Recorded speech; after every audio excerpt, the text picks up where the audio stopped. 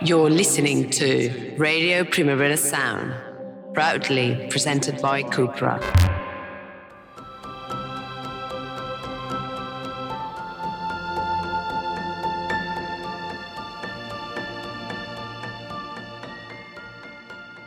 Hello and welcome to Line Noise. For this week's episode, Ma and I spoke to Singaporean songwriter and producer Yul, a non-binary cyborg entity who makes sparkling cyber pop. The interview took place at the Primavera Weekender in Yul's bungalow, which they'd made up to look very Yul indeed. We talked about Donna Haraway's Cyborg Manifesto, Glitch Feminism, Hikikomori, and more in what was a fascinating 20 or so minutes. I hope you enjoy it, and many thanks to Rob Roman for his sort of repair work on the audio. Hello, it is day 2, the final day of the Primavera Weekender, and we are very privileged to be in one of the nicest chalets, I think, which is befitting because we are with Yul. How are you? Hello. No, hello. I wanted to ask you, is this the first time you're here in Spain? Well, no, you came to Primavera Sound. Yeah, I was in Barcelona for Primavera in June, but I come to Barcelona a lot because I have a friend who has an art studio in Barcelona, and it's a very, very beautiful art space, and there's lots of creatives here, and Arca lives in Barcelona too, so a lot of my friends are out here. So I'm always in Spain, but my Spanish is not good. Don't worry, we're not gonna change the language to Spanish now. Suddenly, after you said that. So, but it's your first time doing like the Primavera Weekender, which is a little bit more weird and different than the actual festival. I like it though. I like it. It's Peter Pan themed. Yes, yeah. It's really cute. It's like medieval. Yeah, I like it. I like this kind of vibe. It's like a fever dream. Totally. Yeah. Do you like it? I love it. Do you stay here as well? Yeah. Okay, which room are you? I'm very close to yours actually, so we can have a rave after you Okay. finish your... Yeah, it's really fun to be here. And yeah, I love Spain. I'm always in Barcelona though. I'm playing a show in Madrid on Monday, and yeah, I love the food, and I feel like everyone's a lot nicer here. I don't know, compared to London. Compared to London. Yeah, I live in London. I don't know. The vibes are very nice here. Yeah, I saw a cat just now. There's kittens, little ones. They're so cute. Yeah, it's a really cute cat. It's very, very pretty, but it was very scared of me. When I approached it, I was like trying to go. It didn't work. But I couldn't. The cat lost an opportunity to meet you, so they're bad. Maybe we should get cat food. Yeah, let's grab some cat food. Let's steal a cat and take it to Madrid. Have nuts. I was trying to remember the name because you said you were influenced by Donna Haraway's A Cyborg Manifesto. Donna. Yes. Well, what is it? Do you know Donna Haraway? I looked Donna Haraway up just when you mentioned the name. Well, she's an amazing, amazing American academic who wrote lots of essays in the 1980s and 1990s, and she's still actually doing a lot of seminars now. So she's very much like, I think she coined the term cyborgian like mythos, really. And I based a lot of my early university writings about the cyborgian self through Donna, because I identify as non-binary, and I think it, like, reading a lot of her writing really helped me understand a lot more about how I identify in my own ways.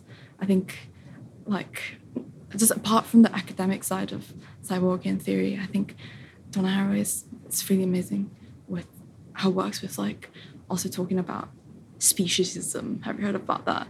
It's basically like sexism, but with species. Mm-hmm. Do you know what I mean? So we have prejudice about certain species. Yeah, like intellectual kind of like limitations between human consciousness and animals as well. And I think that's really interesting because I love animals, and I have a cat named Miso, and Miso is a very cute ginger cat. And I don't know, I just feel like her writing about it is very interesting because we look at animals and we look at human beings and we judge them by their by how much consciousness they have, and I feel like it also carries over to like people who identify as non-binary, because I not only I'm like all over this today, but basically I think like she gives a lot of insight about identification and how we relate to species and not just in species but through also gender and identity, and that she really influenced me in that way. Sorry if I'm speaking really soft, but I kind of lost my voice because I've been screaming for like 4 days straight on tour. Where have you been playing? So we started in Berlin, and then we played in Prague, and then we went to Brussels, Amsterdam, Paris yesterday, today Benidorm, and Madrid tomorrow. Did I miss anything? No, I think that's it. Yeah, that was it, yeah. So yeah, I've just been doing my EU tour. You mentioned at university you were... very welcome. You went to St Martin's, right? Yeah. To do fashion design? So I applied to CSM with 2 options. I was going to do men's wear and women's wear, and then I was going to do fine art, and I got in for fine art, and I was really surprised because I started off as a painter, so I'm like oil painter, painted like portraits and stuff. So that was how I got into CSM for my paintings and stuff. Yeah. Do you find it was a place where you got lots of ideas that helped you to become yourself, what you are today? Yeah, I think so. I mean, I was really shy at uni. I only made like a few friends, but I met my best friend Hebe, who directed Pocky Boy music video, and she's an amazing artist as well. She's, I know I'm not supposed to say this, but she's releasing her EP like soon, which I'm really excited about. Yeah, she's starting her music thing, but that's where I met my best friend, and I met a couple, Harris, who's an amazing painter, who did the artwork for my covers record. I met him there as well, and yeah, CSM was really great. I really appreciate I'm a bit of like I do love studying. I think, if I had a chance to do my master's, like if I had a scholarship, I would go back to school. Maybe, yeah. I get the impression, obviously, I don't know St Martin's, but I get the impression that there are courses in which your music could be part of that. I mean, or would that work? Definitely, yeah. I mean, I started as a painter, but when I was at uni, I was doing a lot of installations, and I kind of like graduated from painting a bit and moved on to installation and noise. And I was building pedals, and I was like I built bots and stuff that like was sensitive to touch and like those PlayStation 4 cameras or like the Xbox Kinect. Yeah. So basically, I was playing around with that a lot, and I was playing around with how that interacted with pedals and noise, and I integrated a bit of my music. I was getting a bit bored of like 2D work. I still love painting, but I think it's a great way to express. I think painting will always be my first love. But yeah, I did kind of like do a lot more like Sonic-based installation stuff. But I'm a bit shy about it. There's some stuff on YouTube if you dig deep. But yeah. We're going to dig deep. There's one you can find. It's called Blue Noise. So I did this installation where I was basically sat at a site that I built, which was kind of like binaural. So I had a guitar and I used a violin bow on it, and there was a butterfly lodged between the strings. And as I used like the power of like vibration and sound, it kind of set the butterfly free, but it was like a dried one. Because I actually wasn't in CSM. You actually there are rules where you can't use like shit or dirt or livestock, because apparently someone got a really bad like fucked up. Sorry, I'm how to swear. I'm sorry. Absolutely. Okay. Absolutely. I'll try not to. But yeah, there was like someone, I think like 3 years before me, who went blind because they had like actual like manure in their installation. I know it's really fucked up. And there was like, I was playing with a lot of like metals and clay and in the workshops, and they would tell me horror stories about like how someone lost their entire like two index finger and middle finger because they were casting something. I know the art world is kind of it's very gory, and you know you have to be careful because artists are very experimental. And I was doing a lot of stuff with dirt, and I actually had to lie and say that it was like, okay, I'm sorry. I don't usually lie. But like I had to lie and say that it was like painted sand and it wasn't actually dirt. But yeah, they're really careful about that kind of stuff. But I couldn't bring a live butterfly in. Also, I feel like it'd be kind of cruel. So I got this butterfly, which was kind of, you know, like preserved. But I try not to use, you know, like insects or stuff in my setups. But I do love butterflies. I actually learned how the process of like preserving them recently. It's really interesting. So you can buy them on the internet and you can preserve them, but you have to do it in a specific way.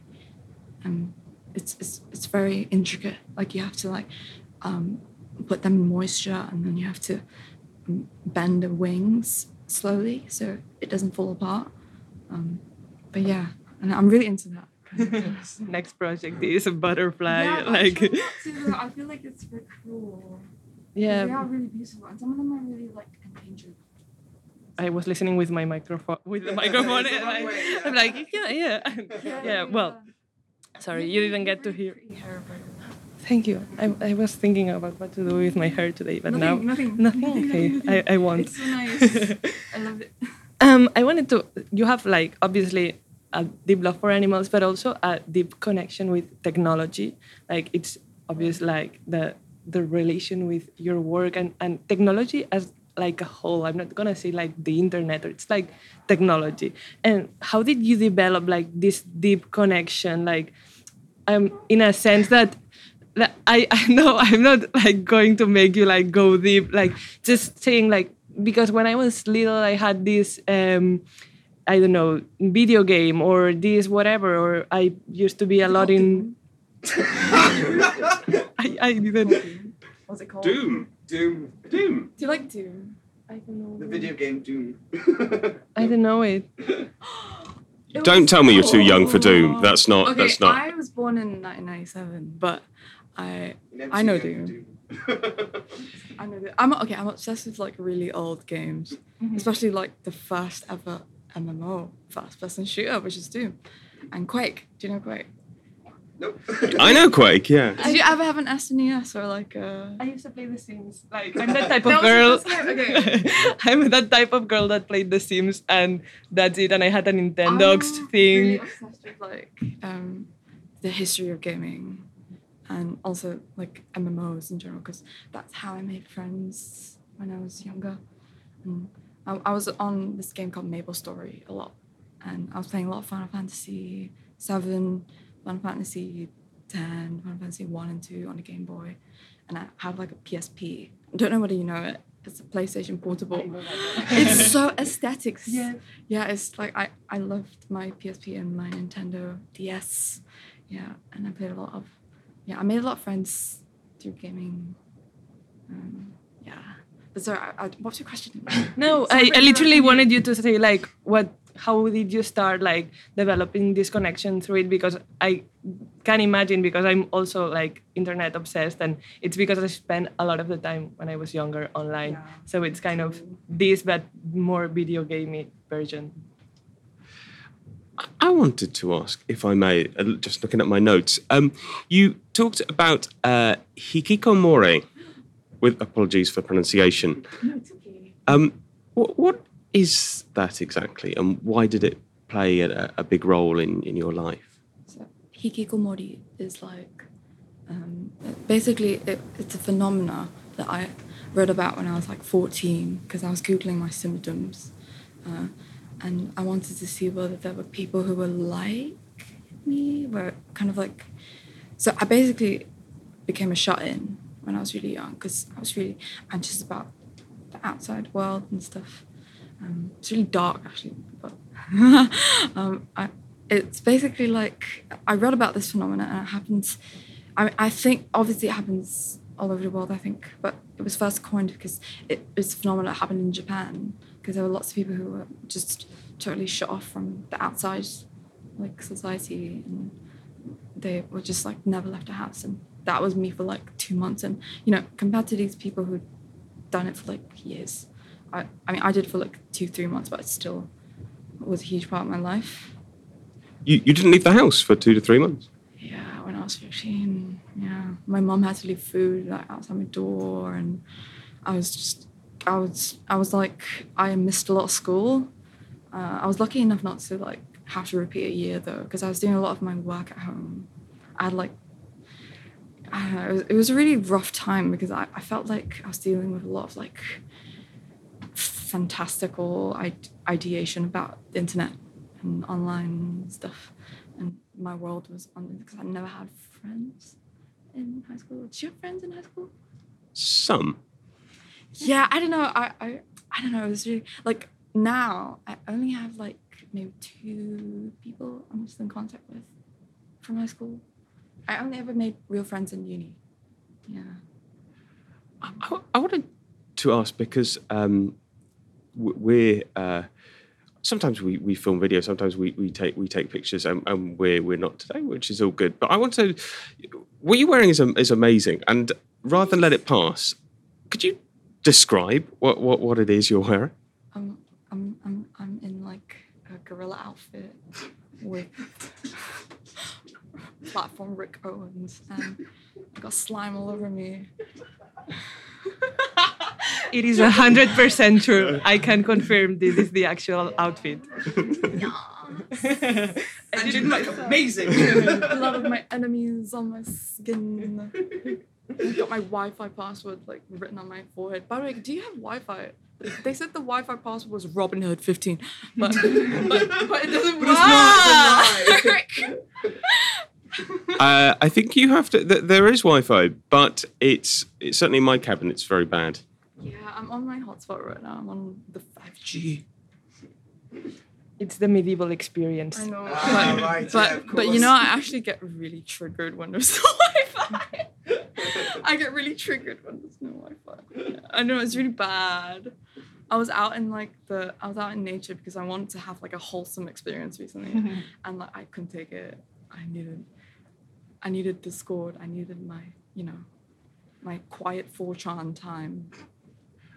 When we finish, I'll try to set up Wi-Fi, and you will thus become the most famous person I've ever set up Wi-Fi for. So I'm quite pleased. No, that wouldn't. I'm okay. Maybe we can talk about Glitch Princess, which is an amazing album, and I love it. And first of all, I wanted maybe if you want to explain a bit like the aesthetic, like the concept you had in your head when creating the album, and like the concept and conceptualizing everything. I wrote the first song, which is Fragments, like a bit after Serotonin 2 came out. So that was my first records. And then I was going through a really rough time in my life because I was in my first year of uni, and I didn't really have a lot of friends. I had like 2 friends, and I was away from my family, obviously. And I was just, again, I had like a little moment where the internet was my entire thing. And I was really self-critical about, like, when you're an artist making music, I think you always want to one-up your last record. And that's the struggle that a lot of musicians have, I think. And I just kept on seeing all the flaws in my music, and a lot of flaws in the way I live my life. That was basically the epitome of the glitch. I think, I do a lot of, I write a bit of code. I'm not that great, but I write a bit of code like in C+ and Python and a bit of JavaScript. And, when I was writing some code for I was doing like mini games with my friends and like for an installation, and there were just so many glitches, and we would have like stuff written in the code being like, fix this later. Like, this is a glitch. Do not use this command, but also it's really good if like you figure it out. So we would send it around to all our friends who write code and stuff. Do you like Jordan writes code too, my tour manager. So I was just talking about as well, like, you know, when you can't do a streamlined way of writing code. And I don't know, I think glitches were like a digital way of me, of like kind of expressing how I viewed flaws in the system. And I just sort of, the moment I realized that it was a beautiful thing to me, my life got a lot easier, you know, like just allowing like these, I wrote music on a really bad computer at the time. I have a really good one now. I have a 3080 and a dual 16 gigabyte RAM and stuff. Sure. Yeah. And I've got like an AMG 3700X, so it's really good. But back then I was writing on like a MacBook. So like, do you ever use Ableton? So Ableton, the DAW. Ableton, yes, yeah. So basically the CPU goes crazy when you have like a lot of VSTs on that use a lot of CPU. So I use Diva a lot, which is a synthesizer, and it was just messing up my entire songs. Like all my songs were like just like glitching. So I was like, glitches were just a huge part of my life. You know, it's like in my psychological state and in my computer, everything just carried over to like. But then I think once you start to realize that ugly stuff is beautiful, you kind of makes it a lot easier to handle instead of being so critical. Yeah. I think that's a fairly lovely note on which to end. And I'm sure you've got to. Sorry if that didn't make any sense. It made loads of sense. Yes. Actually, I was gonna say there's a book called Bleach Feminism. I don't know. I read that. So, do you know Kinsella, who writes for Dazed magazine? So I met them when they interviewed me, and they actually were the ones who recommended that book. I actually have some criticism on that, but I think it's a great baseline on these theories. But I think it's definitely could be expanded on. I mean, if you're new to conceptual stuff based on that, it's a great pointer. But I think I could write stuff in response to that. I don't know, but I'm a bit like try not to. But it's a great piece of literature. Yeah. I would love to read your response to that. I've got a lot of essays that are like just going around in emails because my friends ask me for my essays at uni because I write a lot about cyborg theory and non-binary representation and stuff. So it really interests me. I love writing, but I'm really shy about it because I write under my real name though, which is Natasha, but all my essays are under that, so people don't know it's Yule.